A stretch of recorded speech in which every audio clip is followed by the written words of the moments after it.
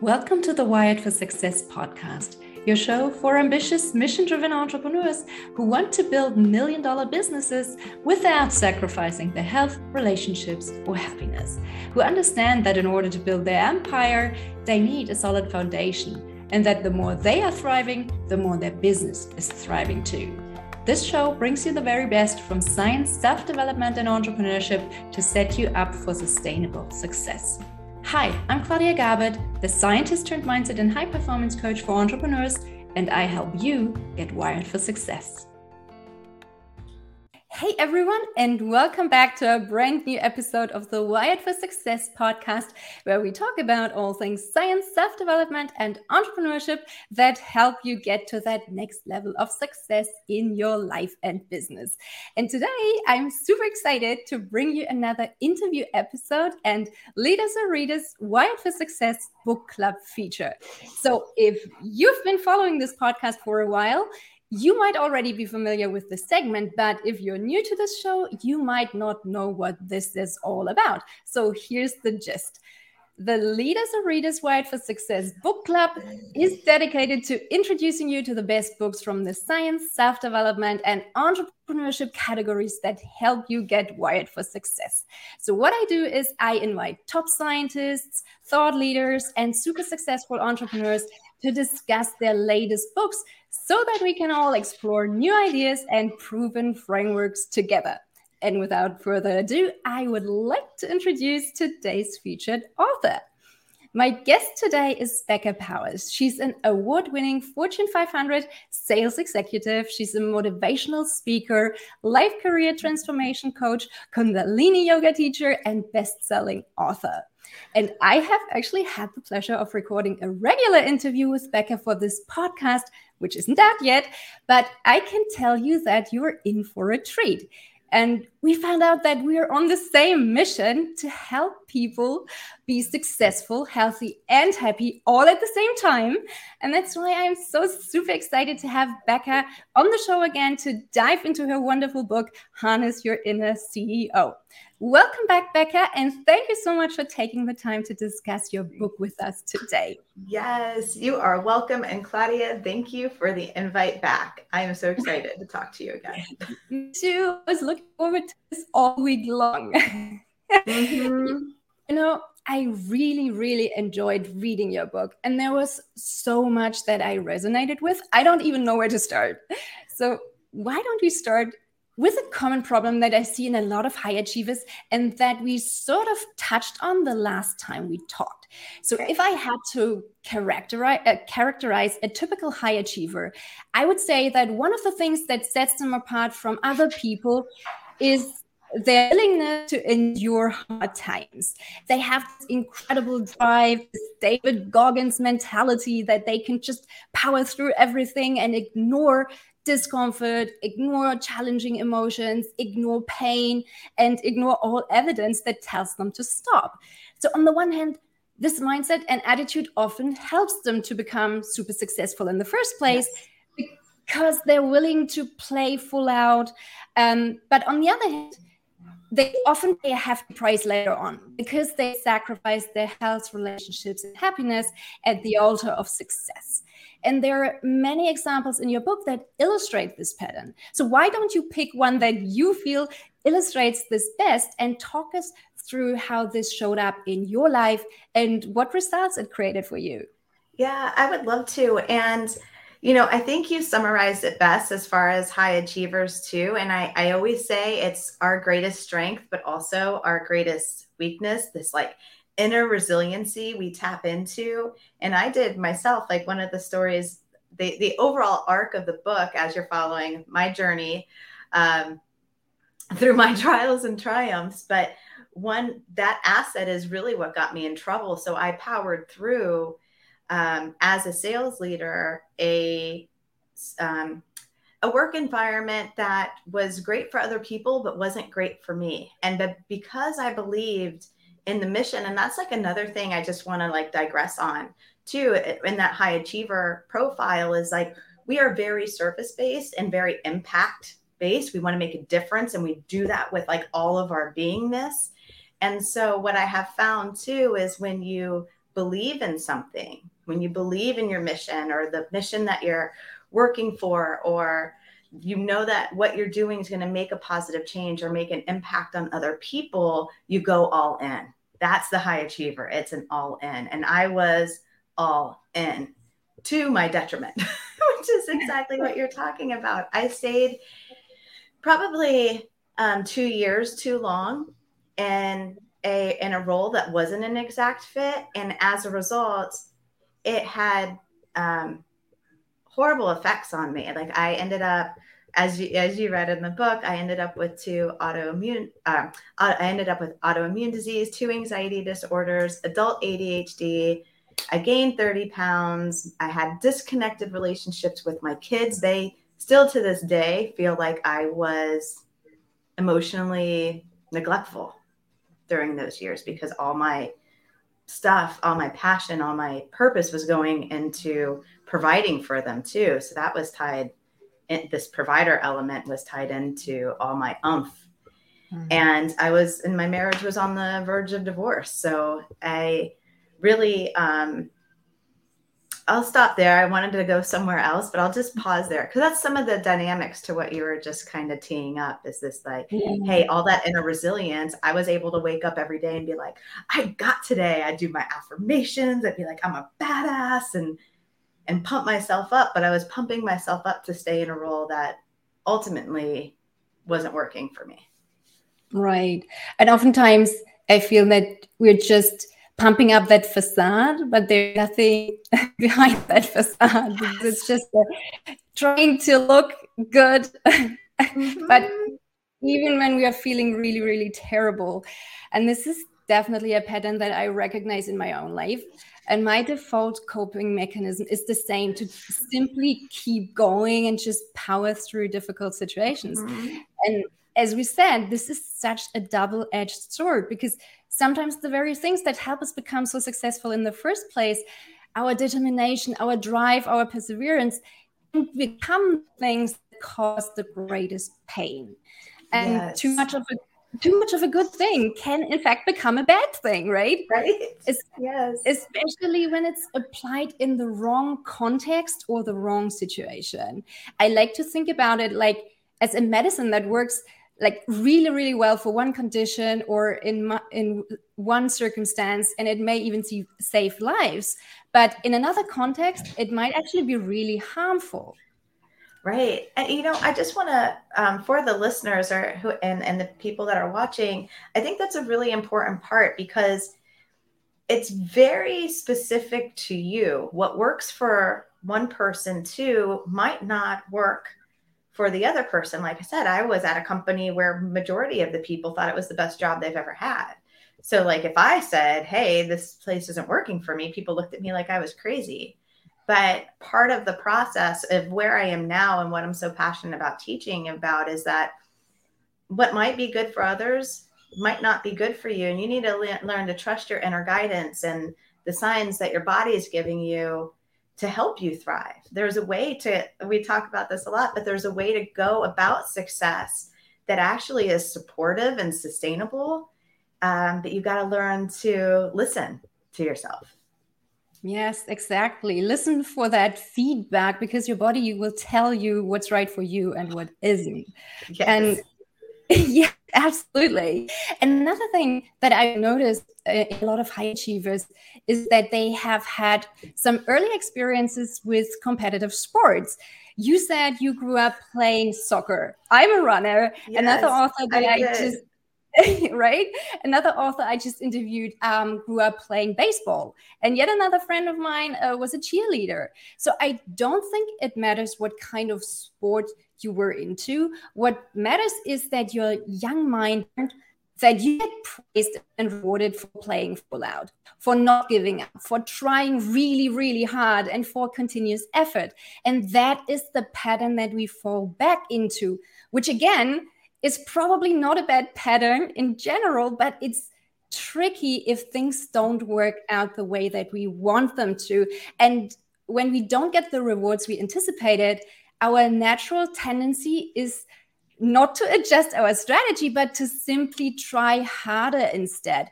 And that's when Yes. things start to fall apart. Now, in what way have you modified this default pattern, and how has the updated version served you in creating sustainable success without losing your edge? Because that's what a lot of people are afraid of, right? If we Yes, and relax, that's we lose our yeah, edge. that's exactly right. People are afraid that if they modify, they'll lose their edge. And I would challenge you to think differently. I have found that instead, I am actually more successful than I was in those days of powering through. And I think because I'm moving from a pushing state to like a flow state. Mm-hmm. And part of my flow is rest and recovering, which never existed before. So good. And so I still work a lot. I would even beg to say that I probably still work 40 to 50 hours a week because I run two businesses, but I'm doing it from a place of passion and a place of like my fire, which I talk a lot in the book. And when you're working from passion, it feels different. It's kind of like a life force or like eating food. You have energy behind it. And also the part two to that is that I've had to learn to listen to my body, especially with autoimmune disease. There was days I couldn't get out of bed. And I never, ever, ever want to feel like that again. So I know for me, my zone of highest productivity is from 6 a.m. to about 11 a.m. Like that's when I pump. I do all like my administrative stuff or my big push is then. And then I like to have a lot of like my meetings and the things that maybe take up time, but aren't as like my production hours after lunch. Like, so that's my preferred state. And then by 5:30, I'm done. With the occasional, there's business where you come outside of your standard. But here's the thing, guys, you get to make that choice. It's not where Claudia was saying it's the powering through or I'm just going to do this because I have to. It's like, okay, this call that I have to take at 7:00 is a little bit outside my zone. I know I'm going to push to exhaustion, but maybe I'll push off some stuff in the morning so I can sleep in. Or like now I know that you talk about science a lot too, and not to digress, but there is a cause and effect. So if I choose to do something that's going to potentially drain my energy, I'm very conscious to put something back in that's going to pump it up. It's so important to have this balance. And it's totally natural to have those times in your life when you have a lot on your plate and you just power through. But it shouldn't become the norm. It should be the exception. And you should, as you said, try to find the things that balance this out so that it doesn't drain your energy. Now, another thing in your book that you talked about was the importance of pattern interrupts to disrupt your automatic behavior. And I totally agree. As you probably know, it's estimated that about 90 to 99% of your daily thoughts and behavior is run by your subconscious mind. And thus has on autopilot. That's a huge percentage. That's insane. When I thought about that too, I was like, oh my gosh. And we need a pattern interrupt to break free from that habit loop so that we're able to entertain new ideas. So have you ever wondered why it often takes a sudden catastrophe of some sort to change the trajectory of your life? Well, I think pattern interrupt. It mainly has to do with the fact that those catastrophes act as powerful pattern interrupts, because by definition, those are changes that are not gradual. They are sudden or they're simply too big to be ignored. So you get to a point where your default behavior is no longer an option and you are forced to look for new strategies. And those are the tipping points that can either make you or break you. So why don't you tell us about the time that you got arrested? Yeah, so that was a really good pattern interrupt for me. So I was in my mid-20s with small kids. I was on the verge of divorce from the father of my children, and I'm a relatively good girl. I was in my pattern, home taking care of the kids. My husband came home one day, and I was just pissed, and I was like, I'm going out with friends. I hadn't been out in months, and I may have had exactly one drink too much. And I got pulled over on the way home from reggae night, which was a lot of fun, by the way. And this is back when CDs were like the end thing. And I had reached down to get a CD and as I went to reach for it in my vehicle, I took the wheel with me, came back, put my CD on, and next thing I know, there's cop lights behind me. And the thing that I want to say is that in relation to pattern interrupt is that was a huge pattern interrupt for me because I was exhausted. I was trying to, again, another situation in life where I was trying to power through work. I was trying to power through motherhood, and I was trying to power through a marriage that was dysfunctional at the time. And in powering through, I started making bad choices, and that's what happens. And so here I am, cop lights behind me. And like the only reason that I got arrested, because I actually passed all my sobriety stuff, was because was so defeated in the moment that when he asked me how many drinks I had, I'm like, I had 3. And he had it on audio. So anyway, wrap up that story. I did end up getting arrested for a DUI when I was in my mid-20s, and it changed the trajectory of my life. So even though it's I'm not really embarrassed by it. I was in my 20s and whatever, but it is something that people are like, oh my God, she got arrested. But I can tell you it was the pattern interrupt. It was a trajectory changer. It was something that made me stop. There's nowhere to go when you're sitting in a holding cell, okay, besides N-word. And I was like, what the hell am I doing? I got 2 babies at home. This is like, I just went out to go have a good time, and now I'm sitting in jail. Like, this is so stupid. And, really after that, it helped me reprioritize what was important to me. And it was a huge learning lesson in that I needed to prioritize myself and my children and things like that. And of course, life has its way of sending patterns, because I go through this, not the arrested part, but I go through a similar piece later, which is where the bigger arc of Hardest Year Inner CEO comes from, is I power through the work situation. But it's really interesting that you say that was a sudden interrupt, and it changed my life and got my life on track in a way that was really supportive for me. Yeah, I agree. It's such a great story that illustrates the power of pattern interrupts. The moment when your reality shifts so dramatically that you have to come up with a new plan, which you did. So good on you. And another thing you said in your book is that vision equals possibility and action equals probability. And I absolutely, absolutely love this quote because it's so true. If you can't imagine it, you can't create it. Because without a vision, your subconscious mind just doesn't know where to guide you. And creating a vision is like giving your subconscious a destination on a map, saying like, yes, this is where I want to go. And once you have this big picture or this macro goal, you need to translate it into an action plan that helps you get to that destination. This is exactly what I do with my clients too. So we start with this initial assessment to figure out what's working for them and what's not working for them right now. Then we create a vision and set those goals. And then we map out an action plan that will get them there. So we stay committed to the goal, but flexible in the approach, because as you said, not everything is working equally well for everyone. So if it's not working, we pivot, we try something else, because I'm not married to any tool or technique. I want to focus on results. So if it's not working, it's not working. And I'm not going to push that, right?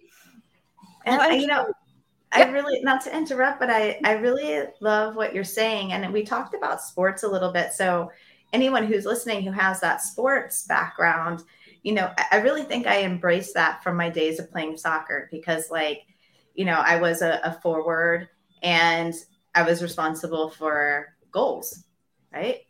And I remember my coach telling me very early on, like, you need to envision yourself with the goal. Like, I'd never had a big arc. Like, I didn't never had the power kick, but I had a really good straight line, that like maybe was this high off the ground, but it was hard to tell what side of the goal net I was going to kick to.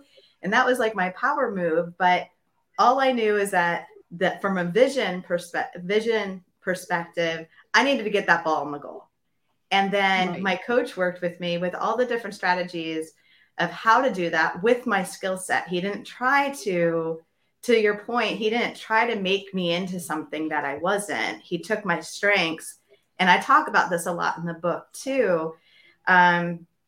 He took my strengths and showed me how to use them in a way that worked for me. And I would say that would be like the action. It took me practicing because I didn't have that big kick. So I couldn't stand center and just be like, I had to learn how to navigate that. And that took all those little action steps to figure it out. Yeah, I love that. Now, I'm curious, when you look at your own experiences with working with other coaches, like in your business, for example, what was it that helped you create the biggest breakthroughs? Was it a special set of tools and techniques they taught you? Was it their energy and personality? Was it their ability to hold space for you, the way they held you accountable, or something else entirely? What was it for you that helped you create breakthroughs? So I want to talk about my two current coaches, because I've had coaches my entire life, so I could probably talk an hour on coaches and just be like, I love them all. But I have two coaches, Nancy Levin, who is a Hay House author. And I engaged her in early 2020 because I did want to write this book. And I had tons of fear. I was up against imposter syndrome. And I really knew, like, my nervous system was scared. And I had wanted to write a book since I was in my 20s.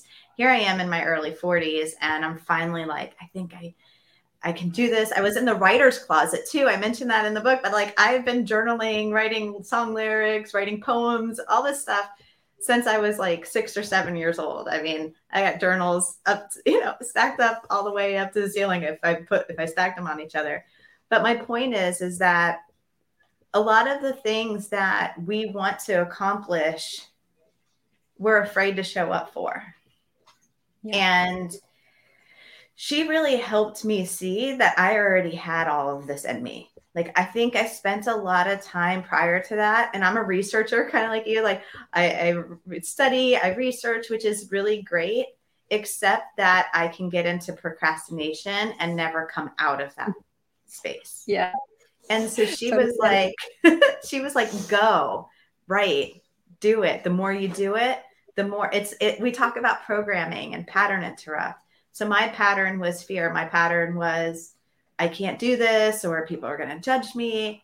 And then her reinforcement was, just do it. Each time you write a chapter, you're going to get more confident. Each time you finish a section, you're going to feel better.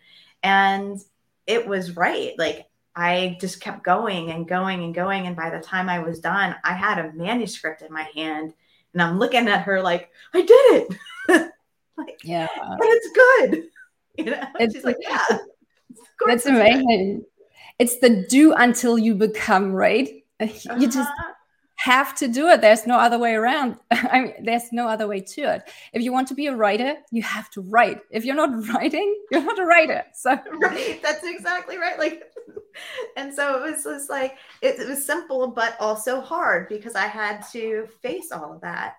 And then my current coach, Allison Walsh, she's a VP of business development at it's Advanced Recovery Systems, but it's a dual diagnosis, mental health and drug recovery place. And she's phenomenal. She works with branding. She works with powerful women and authors and just different influencers and things like that. But she's really helped me own my message, I would say. Like, I think that when you are an entrepreneur, or when you are a thought leader and you feel like there's something powerful you need to share, it's like, how? Like, Yeah. where do I start? What does that look like? How do I get what I have to say down into 60 seconds? And so she was very good at showing me like where my through lines were. How can I say what I need to say in a more simpler way?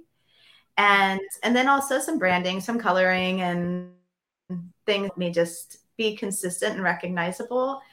But all of those things, again, I was really scared to put myself out there like that. It's very vulnerable to do what we do. We have podcasts, we're interviewing, we're writing, we're sharing, and you no longer are hiding. So you're very visible and, again, vulnerable. So having someone, both of my coaches believe in me so much that it makes me believe in myself. And I'm like, yeah, I'm going to go out there and change some lives. So that's my 2 cents. That's awesome. Yeah, sometimes you just have to have someone in your corner to believe in yourself. And I know it's so hard. When I started my own podcast, for instance, I was so afraid of public speaking. Yeah, it was one of the worst fear ever. Like, it's like the thing that I didn't want to do ever. But then I felt like I had an important message to share. And I really had to rewire my nervous system to not be so afraid of showing up, sharing my message, and being seen, because it hurts when people judge you. Of course it does. And I don't think it really that goes away, but it doesn't affect you as much if you rewire your nervous system, because then you can kind of brush it off and it doesn't sink in. Right? Exactly. And having that support when you're first rising is super important. And I want to say that to the listeners too, because I know this audience has a lot of leaders and a lot of entrepreneurs. So if you're working for an organization and you're a leader, there's a certain responsibility of visibility that you should be owning. People look to you for guidance. And I know it's a lot more common to see director level and above start sharing their voice too. And I just want to just reinforce that a coach, regardless whether you're a leader or an entrepreneur, is probably going to be a game changer for you. I'm a big fan of, I say, build your executive dream team. That's part of the conversation. It's chapter 11, I think. But I'm like, you need mentors. You need a fan club. I always say, like, in addition to a coach, you need a mentor, someone you can call maybe, once every 90 days has some vested interest in seeing you succeed. And then like a fan club, a peer group that people that support you, that when you call and you like me and I'm like, hey, I'm scared to do this. They're like, you got this. You're amazing. And because so often we call people when we're not thinking of intentionally building a support network, we might call the wrong person. Like I joke around, I think in the book, and I'm like, it's like, I'm not going to call my grandma to write a book. She doesn't know how to do that. I hired Nancy Levin. That's that's what I did. But if I need motivation or need that grit, then I'm going to call grandma because she's going to tell me how to tap into my grit. Exactly. We need our support systems. I want to talk about another quote from your book that really resonated with me. So what you said is we need to include our bodies in our healing journey. And this is something that I've experienced too, and it plays out on so many different levels.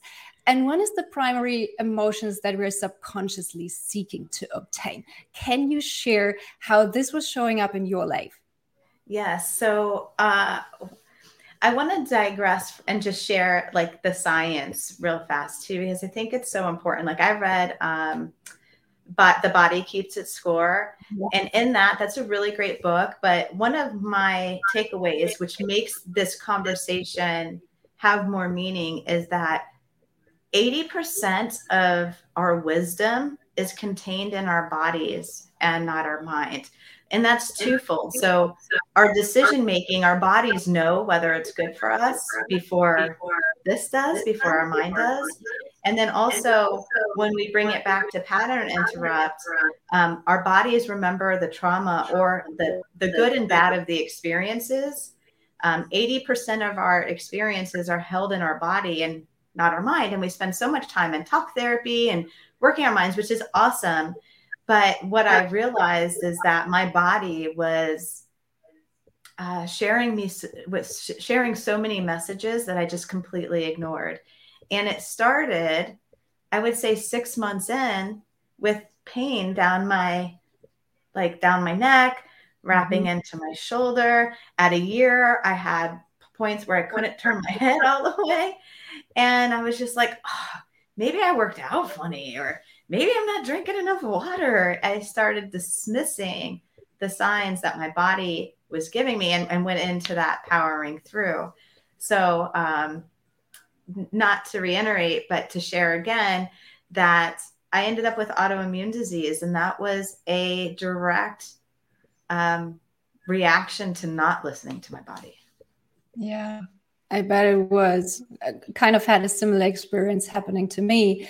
And what's so important for people to understand is that there is underlying physiology to your psychology. So in other words, hormones and neurotransmitters create those feeling states, and your nervous system will try to keep you in the feeling states that you spend most of your time in, because that's what's familiar and feels safe, even if it's an uncomfortable feeling like being stressed or anxious. But your body gets used to those states, and you'll subconsciously try to create more of them. And that's why you might have a really hard time relaxing when you have a high stress, high pressure job that usually requires you to be alert and focused. For example, I've noticed that I'm tempted to fill my vacation time with lots and lots of activities to recreate that alert and focused state of my mind that I'm used to. I've been the same way. Yes. Exactly. Is that something that you've experienced too? I sure have. And now I'm like consciously like, and that's it. As we talk about the healing side, it's about pausing so you can catch the pattern and be like, okay, I see myself booking myself. That actually, even though there's fun, I know the end result will be me exhausted and not feeling like I rested. So yeah, I have been the same way. And now I take vacations, and I'm like, I might have one day that's like my action day, but then I make sure that I have a rest day. Yeah, so it's funny that you mentioned that. Yeah, that's great. Another way that I've experienced this deep body-mind connection is the way that my muscles tense up when I'm stressed. Yes. For me, the stress, is it the jaw for you? Yeah. So for me, it's a lot of tension in my neck and shoulders and upper back. So something that I have found super helpful is stretching that relaxes those muscles again. And what I've found to be even more helpful is to combine those long stretches with affirmations, because that way I teach my body to relax into a new belief, for instance. And over time, it reduces the mental and physical resistance toward that belief. So as a yoga teacher, you might have had some similar experiences. What techniques that involve the body have you found to be most helpful for healing the relationship with yourself? One of the things that I still do, and I don't know if I'll be able to get it all in video or not in the frame, but you know, as you were mentioning, there's a deep mind-body connection. And one thing that I love to do is a practice I learned in yoga and then stopped doing for a while. And then when I remembered it again, I was like, oh, now I do it all the time. But I put my left hand on my heart and my right hand on my gut. There's like that saying, gut instinct, but our gut, it's the reason that there's these cliches, right? We have a gut instinct. And so one of the ways that I come back into myself and make better decisions is I put left hand on my heart, right hand on my gut, and I ask myself, how am I going to feel? Not what do I think I should do? I ask my body, how am I going to feel when I make this decision? And you can feel when it's positive, you get the butterflies, or you feel like your emotions raise up, or you feel your energy increase, or you might even smile. When it's not good, you can feel it. Like, I know my own body signs, and I start to like or I might feel like a little nausea. And so that's one thing that I learned from my yoga world, that I use on a pretty regular basis. It's pretty practical. That's awesome. I have to try that. I bet that as a yoga teacher, you probably are able to spot all the high achievers straight away, because in your class, they're probably the ones that are competitive, just looking around, comparing themselves to the others all the time, trying to be perfect, and then leaving before Shavasana because they think it's a total waste of their time. Yes, 100%. And, there's something in that I want to rewind back to as well. It's kind of in that high achiever profile.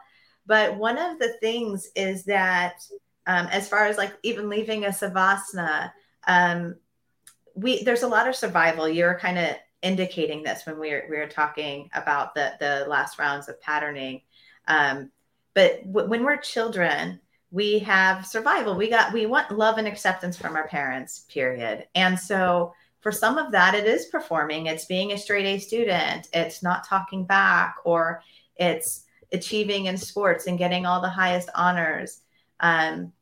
So for high achievers, we probably as a child got rewarded for being a good girl or like a good boy. And so that's how our nervous system, what you were talking about, our nervous systems were conditioned or programmed to survive this way. It's like, oh, if I achieve, then I'm safe, right? But exactly. After 30, 40, 50 years of performing, your body gets tired because it's an outdated program. And that's why it's so important, like how you're saying, to like pause and stretch. If you slow down just enough, you can rewire your program. You can rewire your nervous system. And it starts with just noticing, oh, my neck's starting to tense up. Let me stretch and do a positive affirmation. All of these are pattern interrupts into a state of thriving, which is ultimately where the book lands is, hey, there's this whole other way. Yeah, I think there's a Chinese proverb or something that goes something along the lines of tension is who you think you should be, relaxation is who you are. And this is, I think, something that people have to remind themselves over and over again. Whenever we start to tense up, there's something that we're doing that's not quite aligned. And we have to pause and become aware of that, right? Yes, exactly. Practice the pause. I love that saying. Yeah. Is there anything else that you would like to share with our listeners today? One of the things to just close out, and we've touched on this as we've gone through, but strengths and weaknesses, I just want to end on that. We spend a lot of time as individuals strengthening our weaknesses, and we're only going to be able to bring a weakness up to maybe a mediocre status, right? And I don't want to digress too much because I know we're getting close to time, but during one of my Kundalini meditations where it got pretty cosmic on me, and we were being brought through a guided meditation. And in this meditation, I kind of got brought back to like tribal times. And I remember seeing myself as a tribal woman thousands of years ago. And I had bracelets all the way up my arm, and each bracelet symbolized my strengths. And the other women and men in the tribe too had, like, men had like necklaces, women had bracelets, but either way, these were more than just a vanity thing. They were a way of symbolizing what you can contribute, what are your strengths, what are you good at. And when I came out of that meditation, I just had a very deep, profound reflection of like, we spend so much time in modern society hiding our strengths. True. And I'm like, what would it look like if we owned our strengths and displayed them almost like with that pride of like, hey, here's how I can help you. Here's my bracelets. I'm really good at writing. I'm really good at connecting dots and determining patterns. And then like people would know how to help you.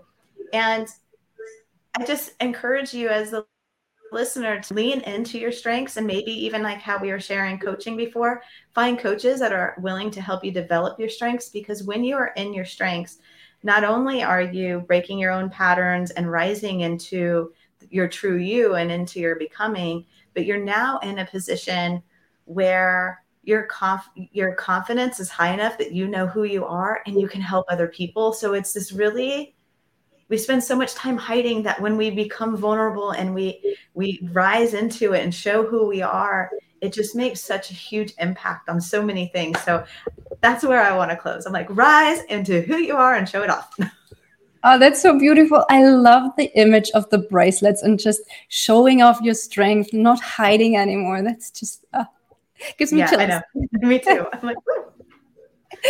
So last but not least, where can people buy your book and connect with you online? All right. So let's start with buying the book. You can go to beccapowers.com/harness your inner CEO. It's right there, or Amazon globally has it. So you can go to Amazon and find it. As far as following me, I'm on LinkedIn, Instagram, and Facebook. All the handles are the same. It's at Becca Powers 1313. Perfect. Again, thank you so much, Becca, for sharing your insights, your story, and your book with us today. It was a pleasure having you back on the show. Oh, thank you, Claudia. It was such a pleasure being back. Take care and talk to you soon. Bye. Bye. Thank you so much for listening to the Wired for Success podcast. I hope you've enjoyed this episode. If you did, please take a sec to rate and review my show or share it with a friend. That way you can support the show and help me reach and support other entrepreneurs like yourself as well. If you would like my help to figure out how you can go from overwhelmed and overworked hustler to empowered and confident leader, check out my website at www.wiredforsuccess.solutions and book a free 20-minute strategy session with me. Can't wait to help you get wired for success. Until next time, take care. Bye.